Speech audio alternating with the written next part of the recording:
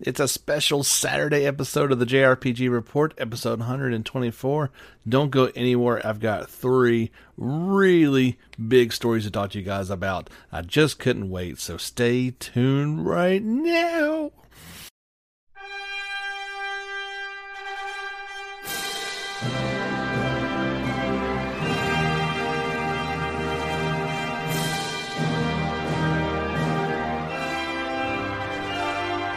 All right, friends, thank you so much for tuning in. Like I said, it is a special Saturday episode. We're not doing a Sunday special this week, as I've got 3 big stories I want to talk about. There were some other smaller ones, but we'll save those for our normal podcast on Wednesday. But I just could not wait. Sometimes, we barely have enough for one podcast a week, but if stuff really breaks, I want to bring it to you in a timely fashion. So I was already kind of considering doing a podcast based off the, what was the Microsoft presentation that they did the other day? Xbox Games Showcase. And, a lot of times that doesn't really apply to our genre, Xbox. They do get occasional games, and we'll actually talk about 2 of them today, but by and large, that is a Switch and PlayStation area. So I was already considering it anyway. Of course, if you remember last year, Tales of Arise debuted during the Xbox presentation at E3, although it was obviously for multi-platforms. However, just yesterday, I don't even know where this came from, but there was some big news kind of circulating the day before of a possible announcement. And if you are an old school JRPG fan like myself, you're going to want to pay attention for sure. I'm going to be doing a lot of reading during this one, so just kind of chill out and take it all in, because there's a lot of information actually about this one. And I hope I get the name of this correct, because I've not heard it pronounced yet. And we're going to call it Eiyuden Chronicle 100 Heroes. That's E-I-U... Okay, let me start again. U-E-I-Y-U-D-E-N. And so however you would pronounce that, I am not sure. This is coming from a brand new Rabbit and Bear Studios. It's a Tokyo-based studio. Now, this is where it gets interesting, if I haven't already got you. These are from key creators of the Suikoden series. They have branched off and finally made their own studio after years of stonewalling from Konami to try to revive this beloved series. They said, okay, we'll just go make it ourselves. And that is exactly what has happened. Eiyuden Chronicle 100 Heroes is an ambitious new RPG planned for release in fall of 2022. It is seeking a Kickstarter campaign right now. They're trying to get $500,000. This will give them a PC release. And should they meet that, their next goals actually line up to be console releases. So you're talking fall 2022, so you're going to be talking about PlayStation 5, Xbox Series X, and they say either Switch or the next generation Switch, whatever is available. This Kickstarter is going to start on July 27th and run for a full month until August 28th. There was a very short teaser trailer along with some images. If you want to head over to YouTube, you can check out those 2. I posted the trailer as well as put all the images into a video, and you can check those out. A lot of people have. It's been pretty cool to get this, because the internet buzz is flowing on this one, guys. Eiyuden Chronicle is being led. These are the founding members of Rabbit and Bear Studios. Veteran scenario writer Yoshitaka Murayama. He was the writer for Suikoden 1 and 2. Osama Kumata and Junshi Murakami. These, as well as Junko Kanawano. The project marks the first time these 4 creators have worked together on a game, as well as the first time that Murayama and Kawano have collaborated in 25 years. Like I said, these are veterans of this industry and well known. You will have heard of some of their projects, surely. Let me see if I can pull that up directly. Let's see here. Yes. So, of course, yeah. Moriyama, Suikoden 1 and 2, he'll be writing the story. Komota, who worked on Suikoden Tactus and the DS one, Terracris, I believe that's how you say Suikoden Terracris. I'm not exactly sure. I've got it. I don't know how to say it. He'll be in charge of system design and direction. And then the character designer for this one is Kawano. He did the character designs on Suikoden 1 and 4. So this project is in good hands, to say the least. Obviously, these guys have set out to try and make what is a spiritual successor to the Suikoden series. Konami has said that the series is dead in the water. It's not coming back. So this was really the only way of getting it. Obviously, they cannot call it Suikoden 6, but it's going to have a lot of those same elements. And you'll hear a bit about this. So the first thing they said, here's a quote from Moriyama. He said in a press release, they said, the first thing we decided when our members came together was, it's about time we made a really interesting game that we ourselves want to make. For years, these people had been wanting to make this game and just could not do it. He said, we chose Kickstarter in order to make an interesting game with the players in mind. Hold the rights in the planning, world, and story of the game, and while keeping the fun of the project. Please lend us your support in this new challenge of ours. We promise to create something that will heed the call of your voices. And this was an interview with Gamatsu. He said, Eiyuden Chronicles is all about war, and more importantly, the intention and feelings of these 100 heroes who fight in that war from a variety of perspectives and for a variety of different reasons. And of course, the drama that can only occur when a group of different people from different walks of life come together and must wage war of life and death. So already you're starting to see some of the parallels to the Suikoden games. They didn't want to do 108 characters, so they chose on 100. This seems logical. So you are going to be getting this group of people together from all different walks of life and forming an army. So like I said, very much sticking to that script, but it certainly worked. So I don't know why to go away from it. He said that some characters are good at some things and bad at others. But if you combine them with other characters that can strengthen their weaknesses, you can end up with a really balanced team. And based on that delicate balance, your team can be more apt at mining or adventuring, which will affect the overall game progression loop. One of the core game loops in Eiyuden is to experience a wide variety of different characters and personalities in your 100-person army. Here's another cool part that you're going to like.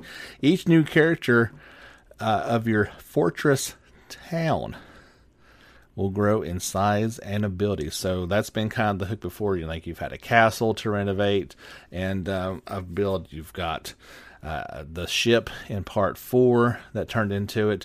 This is going to be a fortress town. It is a key system in the game. As you increase your teammates, some members will be blacksmiths, some chefs, and whether on the battlefield or not, each character will play a role in strengthening your resolve as an army. There are guilds which you can join, which are largely will change the visual makeup of your fortress town and grant different abilities. The more people you recruit, the stronger the snowball effect.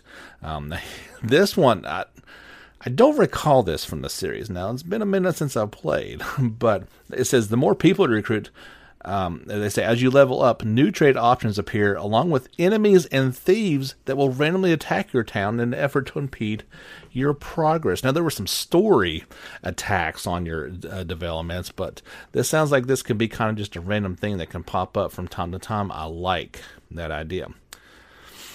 It says you will need to make choices whether to strengthen your walls or hasten your progress. Each choice you make will play different and have its own consequences. And according to Murayama, this is all just the tip of the iceberg, meaning that fans can expect much more to come. So have I got your attention yet? I am suspecting that if you are an old school fan like myself, Suikoden is beloved, right? You heard me just the other day talking about Suikoden 2 being one of my all-time top 10 favorite JRPGs. I'll be honest, Part 5 didn't miss the cut by much. I am a huge, huge fan of this series, and this has me just overflowing with excitement. Obviously, we've got a while to go, at least 2 years, depending on how things go, but here is kind of the official nugget of what the game is about.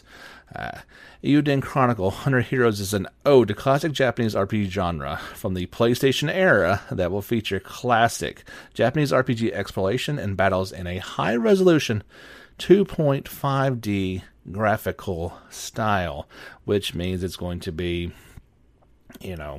well, take a look at the trailer. That'll be the best way to explain how it looks. It gives you a perfect little nugget. Take a look at the images. You'll see exactly what I'm talking about. There's no way around that this is not extremely inspired, but kind of taking that next logical leap as well. So in addition to those 2.5D graphics, pixel-based graphics, and a story of war and friendship, a diverse cast of 100 unique heroes to join their protagonist's endeavor and build a fortress-building system to grow their army. The game will feature a guild system that will allow players to change their fortress attributes based on the guild they join. Battles will be turn-based. With parties of up to 6. There you go.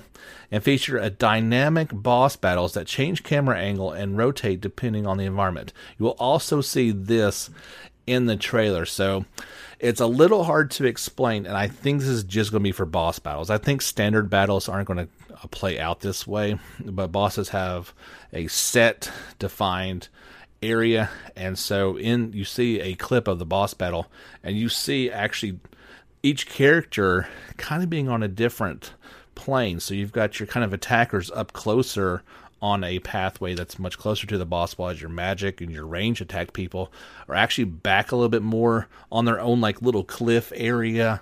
And it did kind of show like it rotating from one point to another behind those characters as they attacked. Like I said, it's a short trailer, so you can't get a ton out of it, but man, does it look exciting. Let me give you a little bit more information about Rabbit and Bear Studios before we talk about the individual characters that have been announced so far. So, Rabbit and Bear Studios was founded back in March 26th of 2020. I actually heard about this before, but I didn't bring it to y'all's attention, as it was such a small little blurb. I didn't really pay too much attention to it. Obviously, I should have.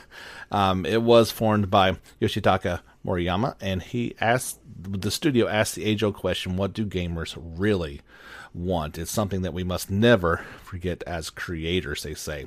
To continually focus on giving the fans the experience that they really want. We have created Rabbit and Bear Studios as the first step in realizing the dream and having the responsibility that comes with it. It's our core philosophy, and we plan to lead by our actions.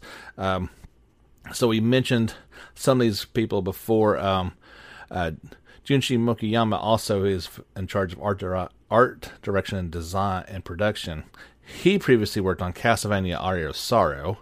Obviously, a pretty decent one. And we're going to have some music that you may have heard of. Maybe not the people in particular, but Michiko Naruke is of the Wild Arms series, and Moto Sakuruba is of the Tales of series, as well as others. So they've got some pedigree in their designers and key developers, and that should just, you've got this collection of talent. It almost sounds like it's too good to be true, right? But we've got a long ways to go. So here's some of the story first. They say, welcome to the continent of Alran. Our story begins in one corner of Alran, a tapestry of nations with diverse cultures and values. By dint of sword, and by way of magical objects known as rune lenses. Yeah, so okay, we're not dealing with runes. They're rune lenses. They're completely different, right? The land's history has been shaped by the alliances and aggressions of the humans, beastmen, elves, and desert people who live there. The Chaldean Empire has edged out other nations and discovered a technology that amplifies the rune lens's magic. Now the Empire is scouring the continent for an artifact that will expand their power even further. It is on one such expedition that Sean Kessling, Seign, a young gifted Imperial officer, and Noah, Nowa, a boy from a remote village, meet each other and become friends. However, a twist of fate will soon drag them into the fires of war and force them to both re-examine everything they believe in to be right and true. Sounds a bit like Suikoden 2, maybe. Obviously, this is going to be... I think this is where we're going to get some bit of new stuff that hasn't been told before, and I'm perfectly okay with that. It sounds like a very interesting dynamic to this world. They are setting up a large-scale war, so that is to be expected. So here are the characters. First is Noah. He is a male, age 17, from a remote village in the League of Nations. His favorite food is anything with meat in it. Of course, food is important. You've got to know your favorite foods for the perhaps cooking minigame. And his quote is, "That's who I am, a meddler. Always will be, just ask Lean. So don't tell me to do nothing. I may not be able to help them, but at least I want to try." His character design is strongly bringing up the main character of 2, except he has kind of these long, not swords, but they have hooks on the end of them, kind of like a harpoon type look. They're a pretty cool looking weapon. They say, when the League of Nations recruits warriors to assist in a joint expedition with the Chaldean Empire, our protagonist answers the call and leaves his remote village to test his skills. On the mission, he finds an ancient rune lens, unaware that the discovery will spark a war between the League and the Empire. After the conflict begins, he joins a unit in the League's border guard. The protagonist is the, quote, Luke before you leap type. No, I'm sorry. He is the leap before you look type. That's very, very different. He doesn't always weigh the pros and cons before springing into action, and while his constant need to involve himself in other people's problems sometimes creates headaches for his companions, they like him for it and know his heart is in the right place. After all, if they ever got into trouble, he'd be the first one to be there. The other character we already mentioned, Seign Kessling. I'm going to figure out how to say that one. That's always the weird names. He is a male, aged 18, and he is from a noble house in the Chaldean Empire. His favorite food is poached eggs. I can dream all I want, but it won't change a thing, is his quote. The world is not that kind. So if the only way to achieve my ideals is betray them first, then I will do that, unflinchingly. You have my word. He is the second-born son to the House Kessling, a powerful imperial family. His older brother died on the battlefield. Seign is especially gifted. After achieving outstanding grades at the military academy, he was placed in command of a company of his peers and sent on an expedition to find the ancient rune lens. Why do I keep saying that? During the mission, he meets the protagonist. The two warm to each other as they overcome adversity, and they learn of each other's ambitions. Sein's strategic mind allows him to analyze things from a broad perspective and make sound decisions. People often confuse his clear mind for a cold heart, but he is guided by strong ideals and a deep passion to fulfill him. After his brother's death during a border rebellion, Sein began to think long and hard about what it means to fight. The third character, there was 7 in total, is Marissa. She's a female, age 16, and one of the guardians who watches over the forest, and she loves herb chicken. She says, just leave the forest to me. I know where the water springs, where the rabbits burrow, and most importantly, where your enemies will try to hide. She is a young member of the Guardians, a clan that hallows and protects the forest. Since Marissa was very little, her family has instilled their ways and traditions in her. She has a warm, affable smile, except on the battlefield, where she wears the countenance of a warrior. Although the Guardians live with one in the forest, they have respect for the outside world's culture and technology, and they are not against integrating the parts of it that make sense to them. Marissa is particularly forward-thinking in this regard and loves new things, especially cute things. Over the generations, the Guardians had developed a unique method of wielding the runes lens. I'm never going to get that right, am I? The rune lenses. For that reason, both the Empire and the protagonist try to win them over into their camp. Whom the Guardians choose will prove to be a major turning point in history. And here is Melridge. He is a male, 27 years old, a scholar of natural history, and he loves duck soup, so he's going to be our strategic guy, obviously. You should lay down your arms and surrender, he says. That's the quickest way to end this. No? Very well, then I suppose I'll provide you with the next best thing, a winning strategy. He's a young scholar who specializes in natural history. He yearns to know of every last thing in the world and exactly how it got there. He also happens to be a genius tactician and will be a valuable asset to the protagonist. That said, he views warfare as the most pointless in all of human endeavors, and any personal contributions to it as a complete waste of time. Well, you're going to be called upon, pal, so you might want to get over that. As we know, there's always you always have to have your strategy person that is in charge of all those things. So our next character is Gar. He's a male, 32 years old. He's a warrior in the clan of mercenaries. His favorite food is pancakes slathered with whipped cream. He says only a soft-brained leader runs headlong into danger. Anyone who knows what's good for him will tell you you've lost it, kid, but not me. If blaze of glory is your thing, count me in. We all die in the end. Might as well make it interesting. He is a veteran beastman warrior. Kind of looks like a humanoid but he's a wolf standing upright. Very intimidating looking. He and his clan make their living as mercenaries, and their vast experience and sheer brutality put them in high demand. War is all Garden has known, and to him life is one battlefield after another until you die. When a conflict breaks out, every army wants as many beastmen as they can afford. Because mercenary contracts are made with individuals and not the entire clan, it is not uncommon for Guard and his fellow beastmen to face each other as enemies in the field. Our next character is Lian. Lian? Lian. Is a female, 16 years old, from a martial arts dojo. And her favorite food is super spicy ramen. So she says, maybe I'm dumbing down this a little bit, but like if a bunch of arrogant swine strut into your home and start acting like they own the place, what would you do? Because there's your answer. So she got some sass.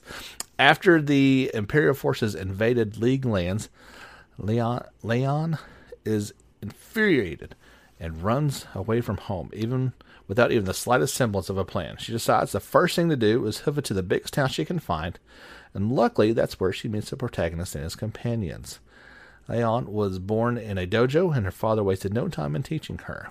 She was doing a roundhouse kick before she even learned to walk properly. And our last character is Mio. He's a female, 27 years old, from the Far East. Her favorite food is bamboo-wrapped sasa dumplings. She says the road you walk is one, and yet its endpoints are a myriad. You can still choose where the road takes you. She is a swordsman who is journeying to find the perfect way of the blade. She is a stoic personality and rarely speaks, unless it's to challenge someone she views as a worthy opponent. When she does have something to say, it's usually straight to the point and dripping with wisdom, so the people around her have a way of calling her sensei. However, even the greatest of senseis do have the occasional brain fart. There are some images that go along with this, with no description, but they show a waterstead town of Quinja, a very quaint-looking place, has a eastern feel to it with lots of water features. And then there's a seaside cavern looks like there is a shipwreck in the middle of a lagoon underground, and that's also where you get some images of the first boss fight. So that is all the information we have about it so far. Like I said, that is usually something that we don't get quite as much as that all at once, but I definitely wanted to pass that along to you guys so we're all kind of on equal footing. Obviously, anything I hear about this one from now on, we do have a little bit of time, I will keep you posted on it. But like I said, that Kickstarter starts in just a couple days, lasts for a month. I have never done a Kickstarter before. I'll be honest. I've never really felt like it was anything worthy of it or something that I wanted to give personal funds.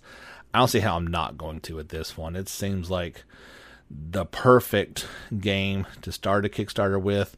Sometimes you see them too where it's like, you know, a major studio doing one. I'm like, no, you need to just do it the normal way. You've got the money. These guys are just starting a new studio. They've got a great idea. They've already got several assets in place. I feel like that's the right way to do it. Then get it started and to bring it to the masses. So yeah, I'll be involved with this one for sure. Are you guys excited as I am? I certainly hope so. Make sure and reach out to us either on our Facebook page or Twitter or a YouTube comment. Let me know how excited you are about it. But that's our first story. We're going to take a pause, have a word from Anchor, and I'll be back with our last two stories, including a big sale going on in the PSN store right now that you'll want to check out here on the JRPG Report, episode 124. Hey, it's Kaylee Cuoco for Priceline. Ready to go to your happy place for a happy price? Well, why didn't you say so? Just download the Priceline app right now and save up to 60% on hotels. So whether it's Cousin Kevin's Kazoo Concert in Kansas City, go Kevin, or Becky's Bachelorette Bash in Bermuda, you never have to miss a trip ever again. So download the Priceline app today. Your savings are waiting. Go to your happy place for a happy price. Go to your happy price, Priceline. All right, guys, welcome back to the podcast. Let's talk just a little bit about one of the other things that, well, I guess one of the things that was announced the other day at the Xbox Games show, and that was Sega has announced Phantasy Star Online 2 New Genesis. I'm sorry, that was the Xbox Games Showcase. My bad. It will begin service in 2021 for Xbox Series X, Xbox One, and PC in North America, and PlayStation 4, PC, and the cloud, Switch and PC in Japan. So yet again, North American PlayStation 4 and Switch owners left in the dark on this one. Phantasy Star Online 2 New Genesis is a new entry in the PSO2 universe, and is a development on a global scale. It is a complete overhaul of the game systems and graphics in celebration of their 20th anniversary. Here is some details via Xbox Wire. Online action RPG Phantasy Star Online 2 is well known for its unparalleled character customization and battle action, which captivated the world, and has announced a new entry, New Genesis. One of the goals of New Genesis is to create the ultimate Phantasy Star Online 2, in which time-tested elements are kept intact, while the game design, gameplay, and graphics engines will be completely redesigned and reborn in all aspects. We are working very hard to offer players unparalleled character customization, limitless adventure, and the best action online RPG available. And they will, of course, support Xbox Series X in the future. Here are the 3 key words to remember: uncharted, expansive world, unknown threats. The true adventure starts now. So it's a little confusing, and I'm still a little confused as to what it is. And so it seems to be like, okay, this is going to be the next evolution of the game, and it's going to kind of phase out. But then a article came not there long after and said that they will coexist when it launches as a free-to-play title in 2021. But it's an update, and it'll still go on. So I think the way I understand it is you can go over to this new one if you would like. If you just want to stay put where you're at, you can do that. Now, how long that's going to be available for, that remains to be seen. I can't imagine them supporting both of them forever unless there's some massive fan outcry for that, but you never quite know. There are some items that are not compatible with New Genesis that you have obtained before, including skill rings, consumable items used for battle, growth and enhancement, boost items, materials, and furnishings. The above information is subject to change. We would greatly appreciate your understanding in that matter. So yeah, and like I said, there's also a lot of things that I don't quite understand because I haven't played these ones. Character growth will not be shared between Phantasy Star Online 2 and New Genesis. Examples of character growth not shared include level, experience, class skills, photon arts, and techniques. It kind of sounds like it's also kind of a new game. So you wouldn't necessarily expect them to be carried over in that aspect. So I've got new images and 2 new trailers kind of explaining all this, that this will probably make a lot more sense if you are a player of these rather than my mindless rambling. So head over to our YouTube channel. Don't forget, if you haven't already, go ahead and subscribe to that. You can check out those 2 videos and they will do a better job of speaking to you in language that you're probably a little more familiar with and can do a better job. There is a big summer sale going on the PlayStation Network right now, and it's going to be going on for a little while. Let's see, it is until August the 20th, so you've got plenty of time to check out these. There was, let's see, I think there's right under 200 games on sale, and 44 of them match the criteria of RPG. So I'm going to highlight some of these bigger ones for you guys that I can point out. Some are JRPGs, some will fall outside that range. But you've got games like Akaba's Beat down to just $7.50. We just talked about the sequel for Atelier Raza coming out soon. Well, if you've not played that one, now is the perfect time to do this. On the PlayStation Store, they've got it down to 39% off. Never heard that before. Don't know why. But it is 39% off to bring it to $36.59.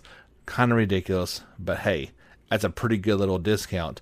Now, if you want it physical, I have seen it on, I believe, Amazon. Put it down to $40. So that's extremely good price point for PlayStation 4. Switch owners, there is still no copies of this game out there. I've seen reports of eBay copies of this thing going for ridiculous amounts, and I know nobody would actually pay this, but somebody had to actually list it at $600. Which, hey, I love the game. Don't get me wrong, but I would never pay more than list price for a game. That's just kind of insane. But if you have not picked this one up, absolutely, now is the time to do it if you're a PlayStation 4 owner. Divinity Original Sin 2 is down to $30. I believe that's the first one. Dragon Quest Heroes, the first one, is down to $20. You can get the original Final Fantasy 7, just $8. That is a really good deal. That's half off. Half off for Final Fantasy 8 Remastered as well, down to $20. We'll do a quick plug here. I'm supposed to be recording with Dalton next week over on his Steam Machine podcast, The Steam Machine. You gotta make sure you put the in there. We're going to be recording next week a special Final Fantasy 8 podcast. They have been playing it for the past couple weeks, and I believe they're going to wrap it up next week, and I'm going to kind of join him and talk about the game. Now, I'm sorry, Dalton. I know it's your jam, but I did have some problems with the game, and so I'll just spend my time bashing it, and you can spend your time defending it, and we'll have a fun little conversation. So definitely look out for that. I'll post the link on, or Dalton will post the link on the group, so you guys can check that out. If you've not picked out Final Fantasy 12, The Zodiac Age, it's half off now for $24.99. You may be able to keep in mind all these ones that are not digital only. You may be able to find them on sale physical as well. That's an excellent price for an excellent game. If you've been holding off on Final Fantasy 15 Multiplayer Comrades expansion, it's just $5. If you want to play perhaps the best version of Final Fantasy 15, well, Pocket Edition HD is down to just $15. If you haven't picked it up previously, Final Fantasy X and X-2 HD Remaster are just $12.50 for two really good games. I enjoyed Part 2, not as much as Part 1, but I enjoyed it a lot as well, so that's a really good deal on that. They've got Horizon Zero Dawn, which is not an RPG, but it's on this list, down to $15. I've seen that physical for cheaper than that even. I Am Setsuna is down to $20. That's probably a pretty appropriate price point for that game. It may have been what it should have started off with. To begin with, all the Kingdom Hearts are on sale, so you can get 1.5 and 2.5 remix down to just $20. That's excellent. 2.8 Final Chapter is $20, and Kingdom Hearts 3 is 70% off right now. You wouldn't pay $60 for it anyway, but it's down to $18 if you'd like to check that out. Ni no Kuni 2. I was a little, harsh on the game. However, if I could have got it for $15, 75% off right now, I'd have felt a whole lot better about the game, that's for sure. Anunnaki is down half off to $25. Persona 5 Royal, even getting a discount at the moment, is down to $45. Resonance of Fate 4K HD Edition is $10 off, down to $24.49. Romancing Saga 2 half off, down to $12.50. Saga Scarlet Grace Ambitions is $20 and 9 pennies. The original remake for Secret of Mana is down to $20. The remake of Star Ocean First Departure R is down to $14.06. That's a 33% discount. Often hated on, but I actually kind of liked it. Star Ocean 5 Integrity and Faithlessness is down to just $12. I believe more people would be on board if they only paid $12 for it, for sure. Star Ocean 4 The Last Hope 4K and full HD remaster is down to just $11. That's a great deal for that game. I really enjoyed it. I think I paid full price at $21 for it, so half off is excellent. The original, or I guess the first one, Trails of Cold Steel 1, yeah, it's digital, but for $24, you could not get a better deal on that. The Witcher 3 Wild Hunt, down to just $12. And World of Final Fantasy is down to $12.50. The last one that I could not recommend any more highly as well, Tales of Vesperia Definitive Edition, is $14.99. That as well you could pick up at for physical, and I did. Even though I own it on Switch, I picked it up on PlayStation physical for just $15 off Amazon. I cannot see if that deal is still going on or if they've ran out. Of course, I could tell you, even if it said it right now, and that could change by the time you listen to that, so I won't throw that out there. But what a deal for an absolutely fantastic, some would say, and it'd be hard for me to argue against it, that it's the best Tales experience. So yeah, check out these deals going on until August the 20th over on the PlayStation Network. One last thing to talk about, and I saved the best for last, I guess you could say in some aspects, but we'll see where I go with this in just a minute. I wanted to wait a few days at the Xbox Games Showcase. It was announced that indeed Xbox owners will be able to play Dragon Quest XI now. So Square Enix will release Dragon Quest XI-S Echoes of the Elusive Age Definitive Edition for PlayStation 4, Xbox One, and Xbox Play Anywhere title, and PC via Steam and Microsoft Store on December 4th worldwide. The company announced it will also be available via Xbox Game Pass. That's pretty cool. The original game first launched back on PlayStation 4 and 3DS in Japan in July 2017. Then it came out for PlayStation 4 and PC September 2018 worldwide. Dragon Quest XI's Echoes of the Elusive Age Definitive Edition is an enhanced version of the original game with numerous elements, which also is available for the Switch. That came out in September of 2019. So in case you forget, here is what this version is all about. There are new character side stories to know fascinating cast of companions more than ever with individual side stories and adventure. There is the retro 2D mode.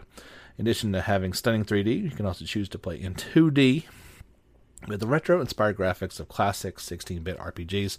I kind of feel like it was more like the 8-bit one was kind of represented that a little bit better, but obviously with more 16-bit detail to it. The 16-bit world of Tingleton. Journey to the past Dragon Quest worlds full of additional side quests imagined in this retro style. You get the Japanese audio. You can choose to play the entire game with the new Japanese voiceover or the original English, and of course the fully orchestrated soundtrack. The ability to switch between the symphonic soundtrack or the original synthesized soundtrack as you travel all over the world, as well as photo mode. You can immortalize your adventure with the perfect image, rearrange characters, sets, different poses, etc., etc. So that's the differences in between those two games, in case you were wondering. So there's also included a frequently asked questions portion. And here's where we get to some things. So they say, what are the differences from the Nintendo Switch version? In terms of content, there are no differences whatsoever. However, differences in spec may result in differences in graphical quality. Next question. I already own the PlayStation 4 version of Dragon Quest XI. Is it possible to upgrade to Dragon Quest XI's? No, this is not possible. Yeah. I'm going to get through this and then I'll react to all of them, okay? Are there any differences between the PlayStation 4, Xbox One, Game Pass, and Steam versions? In terms of content, there are no differences. However, differences in spec may result in differences in graphical quality. Obviously, a beefed-up PC may slightly make it look better than another version. Is it possible to synchronize data between Xbox One and Windows 10? Yes. Can you create multiple saves? Of course, you can get up to 9 of them. How do you switch between 2D and 3D mode? They say it's possible to switch at any church or a campsite. When you switch, you'll need to select your current chapter or one you've already completed, and you'll be able to play from that point. So it's not truly, oh, I'd love to play this point in 2D. No, you're saving it and you're kind of loading into that point. As a rule, most information, including party members' levels and attributes, your inventory and battle history, draconian quest choices, completion status, accolades, etc., will be carried over from one mode to another unless there is a story-related reason this is not to be the case. Can you turn voices on and off? Yes, you can do that. Can save data from the demo version be carried over to the full game? Yes, it's possible to use save data from the demo. Can you switch between Japanese and audio and English? Yes, we talked about that before. This relationship between this title and previous Dragon Quest XI title for PlayStation 4 and Switch, is the story different from the Nintendo Switch version? No, it's exactly the same. Will I still enjoy this title if I've never played Dragon Quest XI on PlayStation 4 or Dragon Quest XI's on Nintendo Switch? Yes, anyone can enjoy this title, including if you've never played any of them before. What's the difference between this title and the previously released Dragon Quest XI for PlayStation 4? Have the graphics been improved, for example? Answer. This version includes a number of new features that were not present in the original for PlayStation 4, including new storylines, the ability to switch to 2D mode, additional voice data, and more.